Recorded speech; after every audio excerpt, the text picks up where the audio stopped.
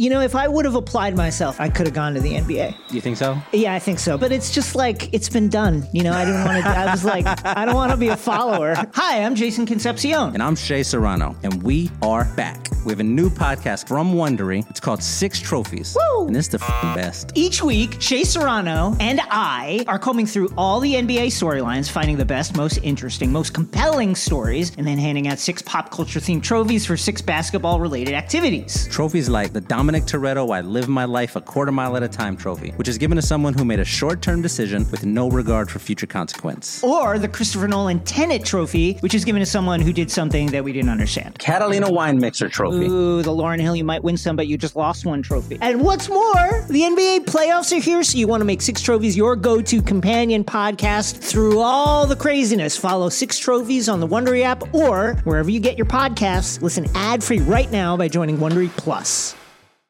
What these young bloods have to understand, that this game has always been and will always be about buckets.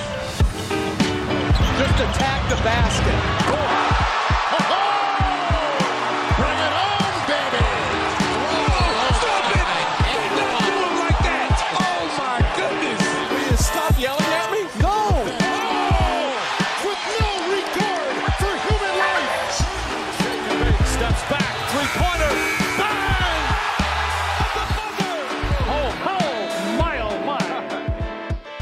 Welcome to Buckets, brought to you by FanDuel Sportsbook. My name is Matt Moore. I'm the senior NBA writer for the Action Network, and this is your slightly belated weekend recap. We got some news for you to break down in the NBA. We're going to get to a lot of stuff today. We're going to talk about the LeBron injury on today's show and the impacts of that in the betting markets. We're going to talk about the MVP race and is that done? And then we're going to talk about what we would bet on as far as the awards go, if we had to bet today as we enter in the final stretch run of the season. We will do that all on today's show and let you know all that we talk about today can be found in the award-winning Action Network app. Best way for you to track your picks. Give us a second updates on where the bets and money are coming in on. All sorts of great stuff. Check it out in the Action Network app. If you haven't done so yet and you're listening to this podcast, what are you doing? Come on. You got to download the app. You got to get the app.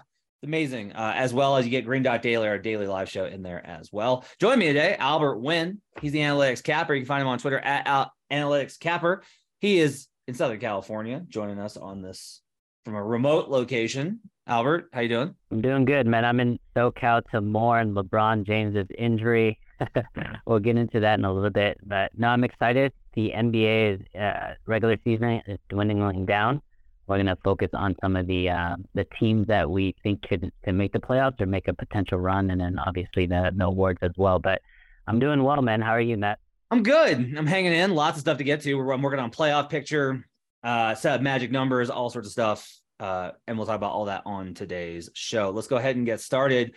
First segment today, we're going to talk about this LeBron James injury. So the Lakers make all these trades at the deadline, and they finally kind of change things up, and they're on track, and they get all of these new additions, and Malik Beasley and D'Angelo Russell and Jared Vanderbilt, and they, even without D'Lo, who's out too, and we'll talk about that in a minute, they staged a 27-point comeback versus the Mavericks on Sunday. Phenomenal performance. What a comeback. On the road, mind you. That's a huge swing game. They got all the momentum in the world. The ESPN's talking about how much would they beat the Nuggets by? Like, would it be 4 games or 5 games for a team that's in 12th place in the Western Conference? All of this, all the momentum in the world. But LeBron in that game suffered a foot injury, came down, told a teammate and told the trainer, I heard a pop. Now, that's better than like, I felt a pop, which if you feel a pop, that's always terrible, but it's never good to hear a pop. The language that has come out on this is pretty significant. So initially Shams reports multiple weeks. That's all I said. It's like multiple weeks. And then another tweet, he says multiple options. That's a concerning bit of information. Chris Haynes followed up today. Chris Haynes is very plugged into the Clutch camp. Chris Haynes followed up today and said that, it's going to be several weeks and then they're going to reevaluate him and weigh several options. So again, I'll just go ahead and say this. My read on the situation from all of that language is the initial reports are you probably need surgery, whether it's to repair a ligament or there's a fracture or whatever. and they're trying to wait to see how he heals and see if they can avoid surgery. But like, this also may be tied to team performance. If they survive without him, then maybe they assess a different approach to this rather than you go 2-3 weeks. If they go, I kind of game planned out a 3-week absence. They got 11 games in that span. If they go 3-8, if they go 2-9, season's over. You're done. You're too far back to can't catch up. Okay, LeBron's going to go ahead and have surgery and set himself up. If they can hang, maybe LeBron tries to play through it, tries to get back on the floor, like doesn't go to that kind of option. That's my read on it. That's speculative, not based on reporting. But at this point, like, especially as bettors, we're going to have to speculate a little bit to try and get a sense for, we don't even know what the injury is. Like, we don't know if it's a fracture. We don't know if it's a tear. We don't know what it is. So we're going to, especially with the odds that are on the market, we're going to have to look at this. Currently at FanDuel, the Lakers are plus 225 to make the playoffs, minus 290 to miss. That briefly popped up over 300 on Monday. It's gotten back down to minus 290. Do you agree kind of with my assessment as far as like what we're looking at here, reading tea leaves when it comes to LeBron? Yeah, especially the latter points that you were making, Matt. I think they're going to play it, I wouldn't say necessarily by ear, but they're going to see how they do well. There's 21 games left in the regular season. I think either way, if they do, let's say they go 500 and somehow sneak into like contention for a play-in tournament with a few games left, yes, I do think LeBron may rush and get back into it. But even then, right, at the end of the day, Matt, you're going to need a 100% healthy LeBron to even do anything in the playoffs. So if your goal is just to make the postseason and then risk another significant injury, I think that's the wrong move. The trade deadline moves that they made or trades that they acquired, the players that they acquired, is not only for this year, right? It's a potential to build next year and the year beyond as well. So in my opinion, it pains me to say this as an NBA fan because it would have been nice for them to get like an 8th or a 7th seed. I think the 7th seed would have been more interesting. But I just don't. I'm very, very bearish on this team. You need 100% LeBron and you need 100% healthy Anthony Davis, and those two right now are big risks. Again, 21 games left. They may go, 11-10 in the next 21, which would be a significant improvement to how they've performed without LeBron for the last several years. But I agree with you, man. I think it's a fade for the Lakers right now. It's a sell time. Lakers currently 29-32. I have gotten a little annoyed at some of the conversation, which acts like this team is like suddenly awesome. People are confusing better than they were with good. Like that game on Sunday says a lot more about the Mavericks blowing a 27-point lead than it does about the Lakers. They are just 2 games back in the loss column of the 5th seed. That's how tight things are in the Western Conference. So they're just 2 games back in the loss column in the Western Conference. That's good.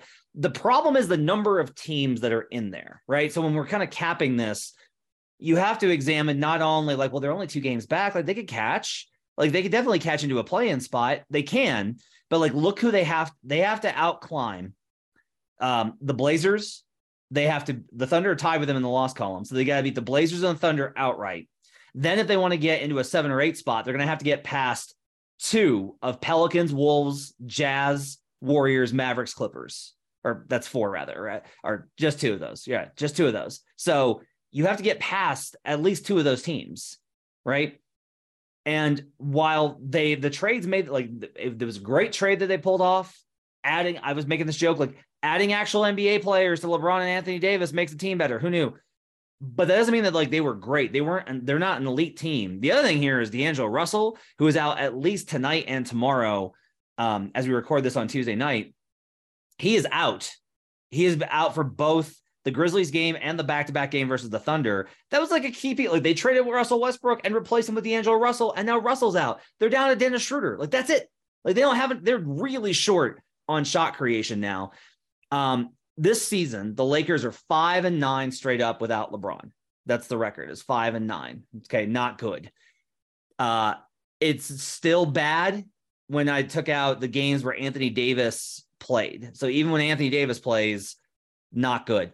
The schedule in this little, let's say that LeBron's able to get back. Okay. He's superhuman, gets back in 3 weeks. I looked at what that schedule looks like. They've got Grizzlies and Thunder Tuesday night, Wednesday night, Wolves, Warriors, Grizzlies again, Raptors, Knicks. That Wolves, Warriors, Grizzlies, Raptors, Knicks stretch, that's all at home. That's 5 home games in a row. Then they're at New Orleans, at Houston, home for Dallas, home for Orlando. My thought process is, okay, all of these teams are about 500 or a little bit below. The teams that they're competing with really are below 500. So if they can get to 5-6 over the next 11 games, they can stay within range. What that looks like is they need to win the Oklahoma City game tomorrow. That Wednesday game is crucial. They have got to win that Thunder game. Beat them. Minnesota, who's been terrible lately. Okay, you're at home. You're on at least 1 day, 2 days rest coming off of the Wednesday game. It's 3rd and 4, sure, but still. Then beat the Pelicans on March 14th, Houston on March 15th in a back-to-back, and the Orlando game. Oklahoma City, Minnesota, New Orleans, Houston, Orlando. That gains you ground on 3 of those teams, and it's 2 tank squads. Orlando's not tanking, but they're bad. So, those are winnable. That to me is the pathway for them to go 5-6 and at least be within range if LeBron James can get back. What I'm trying to say, my problem here is plus 225 to make the playoffs is not this is serious Lakers juice. This is a serious Lakers tax for how public they are. If there is any other city on the name of this jersey, if the jersey's got any other name on it outside of maybe Boston, there's no way that this number is plus 225. It's plus 300, plus 400, somewhere in that range. It doesn't make any sense. I don't think that if you're going to bet the Lakers, if you want to bet low on them and say, I think LeBron comes back, he's superhuman, I think they can get through this stretch, Anthony Davis can play like an MVP, they can get through this. The number is not plus 225 to make the playoffs. Do you agree? I fully agree with you, but I would say that the one saving grace for them, and let's just say they end up playing well, and let's say in the next 11 games you have them slated to win 5 of those, but 5-6, say just right below 500. If they beat the right teams in that stretch, right? Because there's a lot of teams that are just right above them, right? The Timberwolves, the Warriors, the Mavericks, Pelicans, they play all those teams. If those are the games that they end up winning, then it could kind of change the landscape of how the West may shape out. But you're right. It's a huge Lakers tax. And I think a lot of that is also excitement from the trade deadline. A lot of money went in right at the deadline or right when LeBron came back from injury. But none of these are for sure wins without LeBron James. They had LeBron James, get the record over Kareem Abdul-Jabbar, and they lost that game against OKC at home in LA. So, again, even if these teams are tanking, I would say only the Rockets game is a for sure win. And even then, I don't think they would cover, right? So from a betting standpoint, this is a team I'm going to stay far away from. My take on the Lakers is I don't think you have to bet them now. I think if you want to bet them, you wait. See if wait till LeBron gets back, right? Because my angle is I don't want to bet them to make the playoffs. There's just not a good enough return on that. There's too much that can go wrong. This number is short. The good number here is for them to win the Western Conference. That's the good number, is for them to just they get in and LeBron and AD, and it is a miraculous story. And what a wonderful tale of the underdog triumph for a team that literally has an extremely high payroll with 2 Hall of Famers on it. Sure. But that's the play, but you can't do it unless you cannot bet the Lakers to win the Western Conference if you don't know LeBron James is going to be back. So wait until he's back. You will not get the plus 3,400 that they are right now, but you'll get a good number. You will still get a double digit number for them to win the Western Conference. If you want to bet the Lakers, that's the number that you should bet. You should wait and bet that number. But Matt, to even double click on that point, Matt, because I fully agree with you, I would only bet that if they're the 7th seed. This is not a 2007 Warriors Mavericks situation, right? The Lakers, guys, it's not even going out on the Lakers. If they face Denver in the first round, will not beat the Denver Nuggets. I'm sorry, everybody. I'm sorry, everyone living in fantasy land. The Denver Nuggets are the number one team in the West for a reason. Jokic is going to be a back-to-back-to-back MVP for a reason. They have a deep team. They have a superior coach, a superior system, and they have the best home court advantage in the NBA. So if the Lakers get into the play-in game and get that 8th seed, do not bet them to win the West. If they somehow get to that 7th seed, if they play, I don't know, the Kings or the Grizzlies, that is a higher chance. But even then, it's a long shot. So I reacted on Twitter today to the ESPN segment from yesterday's show. It was before the LeBron injury, so I want to make clear they weren't saying this after LeBron. But it was like Tristan Thompson being like, raise your hand if you think that the Lakers would beat the Nuggets. And he raised his hand, and Mark Spears, congratulations to the Hall of Famer Mark Spears, raises his hand. And Vince Carter was like very sheepishly like, I guess. And Rona Shelburne was like, yeah. And it was mad. It was just, for me, it was crazy that they were all just so confident. And I was like, if you ask me, like, can the Lakers beat the Nuggets? Sure. Nuggets have defensive problems. Okay. LeBron's playoff tested. Weird things happen. I could see it. I could definitely see it happening. But like being like, no, for sure. So I'll actually disagree with you, where I would be nervous if I was a Nugget. And then I'll tell you, like, being here in Denver, Nuggets fans would be terrified if it's LeBron and AD. I think they're way better in every single category. I think that LeBron is not the player that he, was 2 years ago when they won or 3 years ago when they won the title. I don't think AD is the same player he was 3 years ago when he won the title. I don't think Jokic is. I think Jokic is way better than he was. This roster is way better. Like, all of these things matter. I don't mind you if you want to wait. If you're just like, I believe in LeBron, I want to bet the Lakers. For those people, I am just telling you, wait till LeBron is in. And then if you're going to bet the Lakers, don't go small, go big.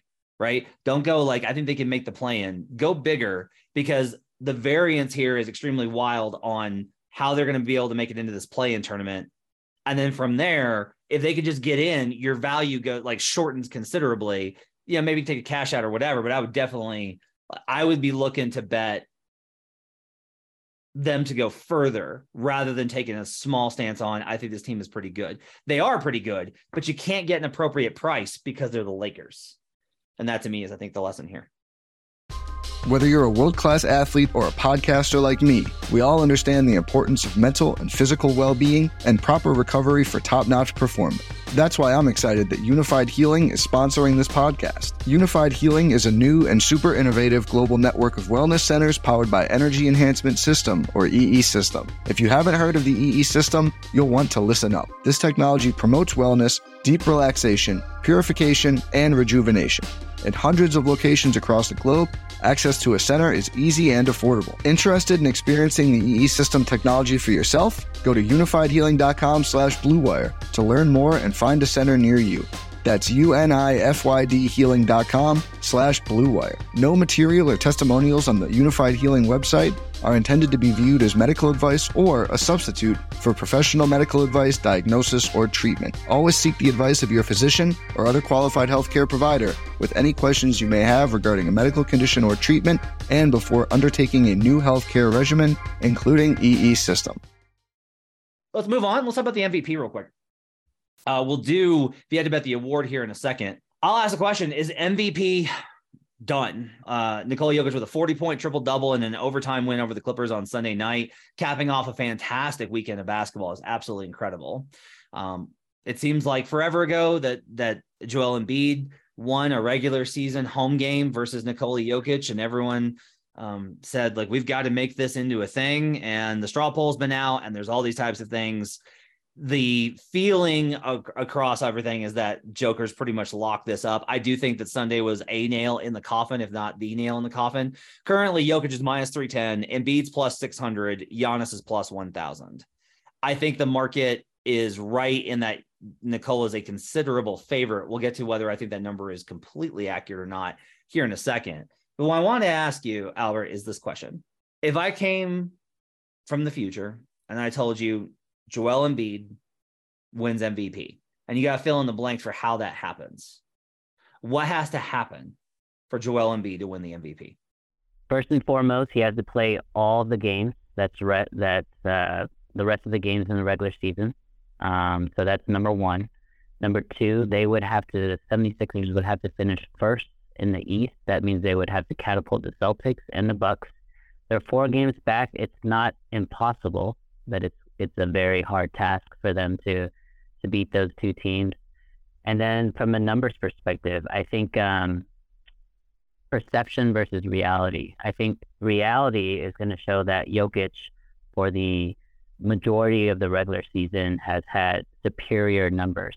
But the perception is going to be important here. If Embiid ends the season scoring, I don't know, 4 straight 45-point games, and they win those games in national TV fashion, and again, they finish in first place in the East, I think then you'll have an argument on having Embiid as a legitimate contender.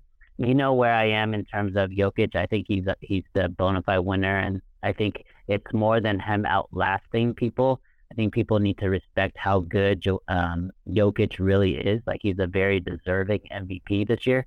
But yeah, to answer your question, play the rest of the game, finish first in the East, and then have numbers that are better than Nikola. Don't know there's any way you can have better numbers. You can have better scoring numbers. If he leads the league in scoring for the number 1 team in the league, does that get it done? I would vote no, but I could see why if there are sentiments against giving Jokic back-to-back MVPs, then that could be a narrative that they would attach the vote to. It's been interesting to watch it. I think part of the key here is what I'll say is, from talking to voters, I do think the bar is high here. Like, I think the bar is really high for Joker to win back-to-back MVPs. I think giving it 3, I think they do have a sense for, hey, Jordan never got 3, LeBron never got 3. Like, this is a big deal that they're doing this. The problem, and this has been the case the last 2 seasons, is Joker's just not giving them a fucking choice. Like, I don't think they want to, but like, he's averaging a triple-double, scoring 25 points a game on 80% true shooting for the number 1 team in the Western Conference. What do you want me to do? Like, what do you want me to do? That's where I think a lot of it gets to. It's just like, I don't know what to tell you. Like, I don't, necessarily want to vote for him because of the weight that it causes, but I think I got to. And that I really do think it's where it's at. Giannis is a really interesting case. Okay. Word came out while we were recording this episode. He's back tonight. Okay. He's probably going to play fewer games than Joker and Embiid. Probably going to play fewer games by like a little bit. The Bucks overtook the Celtics with their loss to the Knicks on Monday night. So like, the Bucks have a shot here of finishing with the best record. Giannis is obviously a far superior defensive player. The advanced metrics don't love Giannis because he hasn't been as efficient this year. I have a little bit of I go back and forth. My eye test says that Giannis is the best player in the league. That he is the most dominant player. And like, I watch Nikola night after night after night. I know how amazing he is. Giannis is so dominant on both ends of the floor. And objective analysis says that Jokic is more impactful. His team wins by more when he's on the floor. His efficiency is way better. And that matters. Like, people are like, what does efficiency really matter? Okay. Fucking literally, the game is decided by whether or not you put the ball in the basket. If you don't do it as often as the other guy on the same number of shots, if you adjust for that rate of shots taking, the other guy's more efficient and he has the assist edge. What does it like if I came back from the future and I said Giannis wins MVP, what does that look like to you? Yeah, so people don't realize Giannis is actually not that far off, right? He's averaging more points than Jokic. He's averaging more rebounds than Jokic. I'm a little disappointed in terms of his blocks per game. He's averaging less than 1 block a game. For someone that, big physically and that athletic, you would expect a little more of their effort on the blocking shots. But as a whole, he's a better defender than Jokic. So the way for him to win is similar to Embiid. He has to play the rest of the games, which you've already caveated by saying he's not. There's going to be some load management moving forward. And they also have to finish first place, not only in the East, but I think in the entire NBA, which they have a shot at. I think, again, this is going to be another perception reality discussion. If Giannis finishes the last 2 weeks of the regular season, his team goes 8-0, and he has a ridiculous 38, 15, and 8, stretch there. I think people are going to remember that. But I think Giannis has a much harder hill to climb to be an MVP because he already had 2. So it'd be hard for these voters who are quote unquote fatigued on Jokic. I don't think they would be able to turn and give a guy his third MVP. If anything, it would be Embiid because it's someone new. He's never won it before, and he does a lot for Philly. So to answer your question, everything that Embiid, but also he has to finish first overall on record. Let's go ahead and transition to if we had to vote, if we had to bet on these awards today, if we had to bet, if I was like, here's this money, you got to go bet it right now. Let's start with MVP. You think it's done? You think this is over? I do. Yeah, this is going to be a very boring segment for the both of us because if I had to bet on any of these awards, it's going to be the front runner right now. So with MVP, according to FanDuel right now, is at minus 310. I think that's still a great bet for someone who I think is pretty locked in to win that award. I would take Embiid plus 600 if I had to bet it right now. So the reason is, look, I think a lot of this, there is a weird misconception about the straw poll. So the straw poll comes out and Joker gets 75% of the first place votes. And the idea is that because more people didn't vote for Joel Embiid, that the gap is like really wide in terms of how close those two are. That is a really boneheaded and mistake-prone way to look at it. When Tim Bontemps asks those of us that are included in this poll, and I'm one of them, it is like, it's just like the ballot. Okay. It does not there is no indication of how close is it. It is just, who are you voting for? It's a binary choice essentially between Jokic or Embiid, Jokic and Giannis, depending on who you have top two. So Jokic and Embiid can be very close and Joker be at 75%, and that can flip very easily, right? And if it flips a little, it's likely to flip in the voter block considerably because I've done the research and studied this. The vote coalesces around one guy. In the end, this is not straw poll. This is like the actual vote. The winner has gotten 85% or more of the total available points allocated by voting since I think 2000 is when I remember pulling that from. So if you want to call it groupthink, fine, but it coalesces around one guy. And you say okay, well, it's coalesced around Jokic. Yes, but if that shifts, it's going to shift together. My point here is that it is more likely that Embiid wins in a landslide than Jokic wins in a narrow race. That's what I'm trying to indicate. It's very unlikely that we're going to get 40 first place votes, 20 for Giannis. That's not what the vote looks like. Whoever wins it is going to get 75 to 80%, maybe 90% of the first place votes. And that means that so from there, you need to figure out how close you think that the guys are in the voters' minds between them. I think Embiid is second, even though Giannis was second in the straw poll. I think Embiid, because of the time that Giannis has missed, I think Embiid is second. I think there is a little bit of a push for come on, we got to give it to Embiid sometime. At 600, that is a 15% chance of winning the award. Joel Embiid's chances of winning this award are not 15%. There is not a 15%, 15 out of 100 that Joel does not win this award. If this season replays over 100 times, Joel probably, I think, wins it 40% of the time. Maybe a little bit less than that, considering the variance for Giannis, right? Because if Giannis just goes on another 40-point tear every night, that changes it. But even then, it's definitely not 15. So to me, the best value is plus 600 on Joel. That's my thought process. I'm not betting it. So I already have a Patrick Mahomes, Joel Embiid position from earlier in the season, along with a Mahomes Giannis. So I just really got to bet heavy on Joker on some of these parlays and get home. So you talked about the favorite here. So I'm curious on this next one. I don't think that I'm not betting sixth man of the year. I'm done. I'm done betting sixth man of the year. I'm done trying to figure this out. Right now, we've talked about Powell. I bet Powell consistently. He's plus 690 right now. Brogdon keeps moving up the board. I will say that I'm a little interested in Emmanuel Quickley because he's getting a little bit of buzz. He's plus 4,200. It's a little.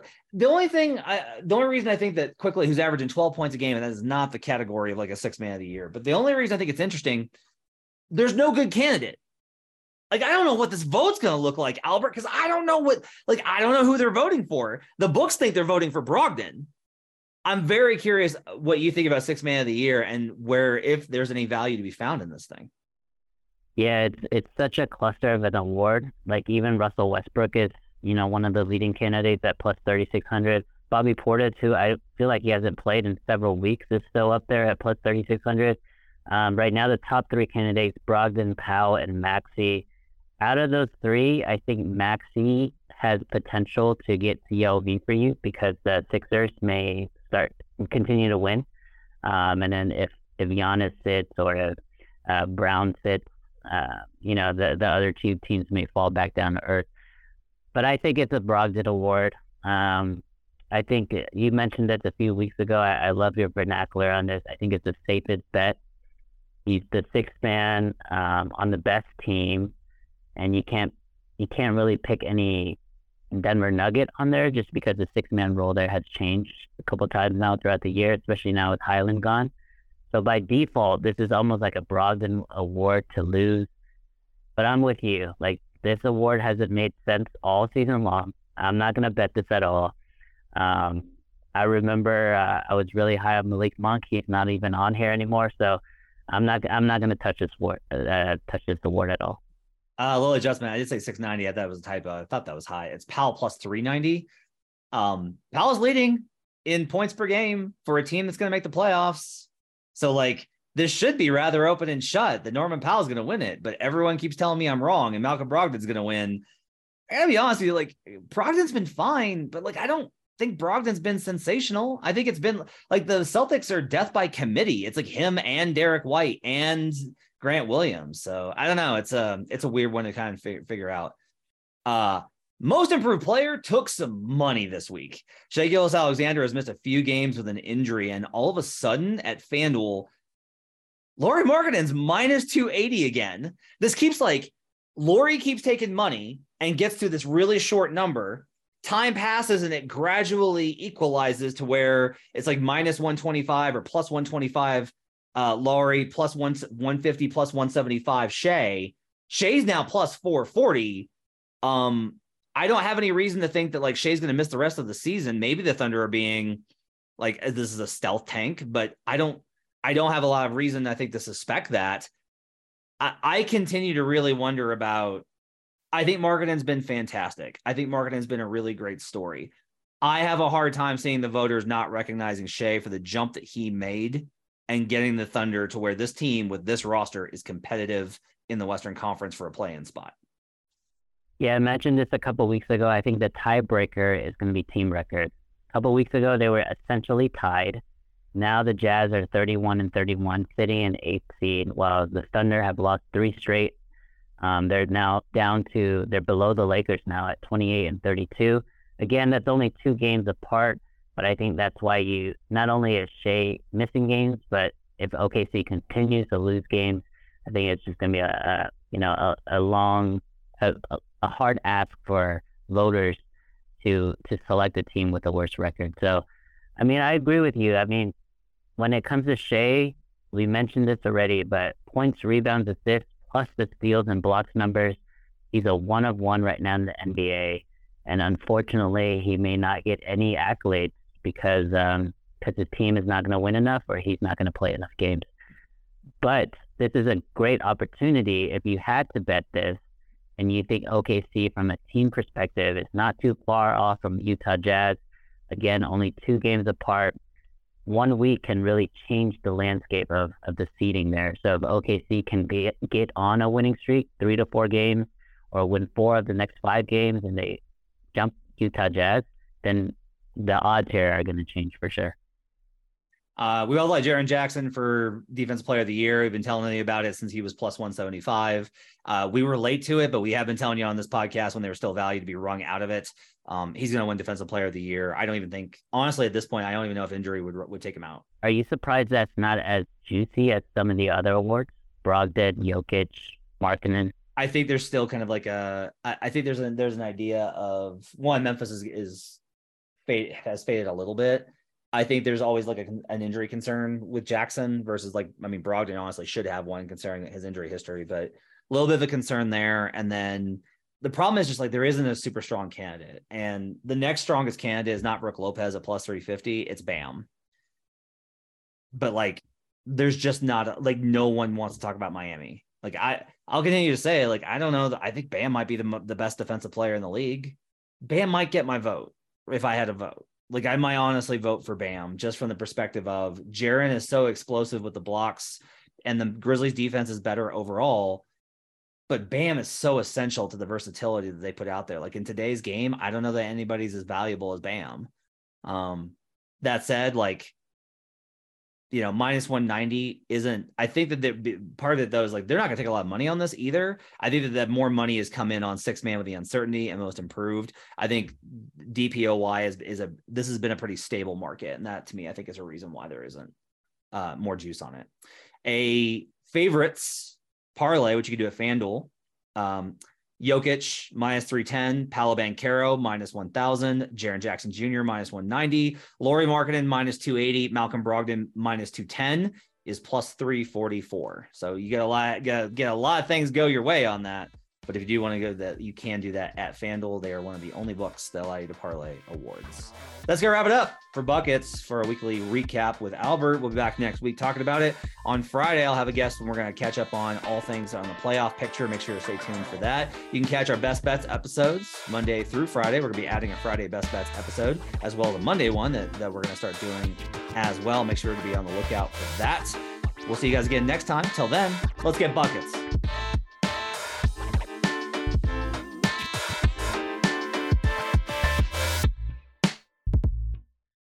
Action Network reminds you, please gamble responsibly. If you or someone you care about has a gambling problem, help is available 24/7 at 1-800-GAMBLER.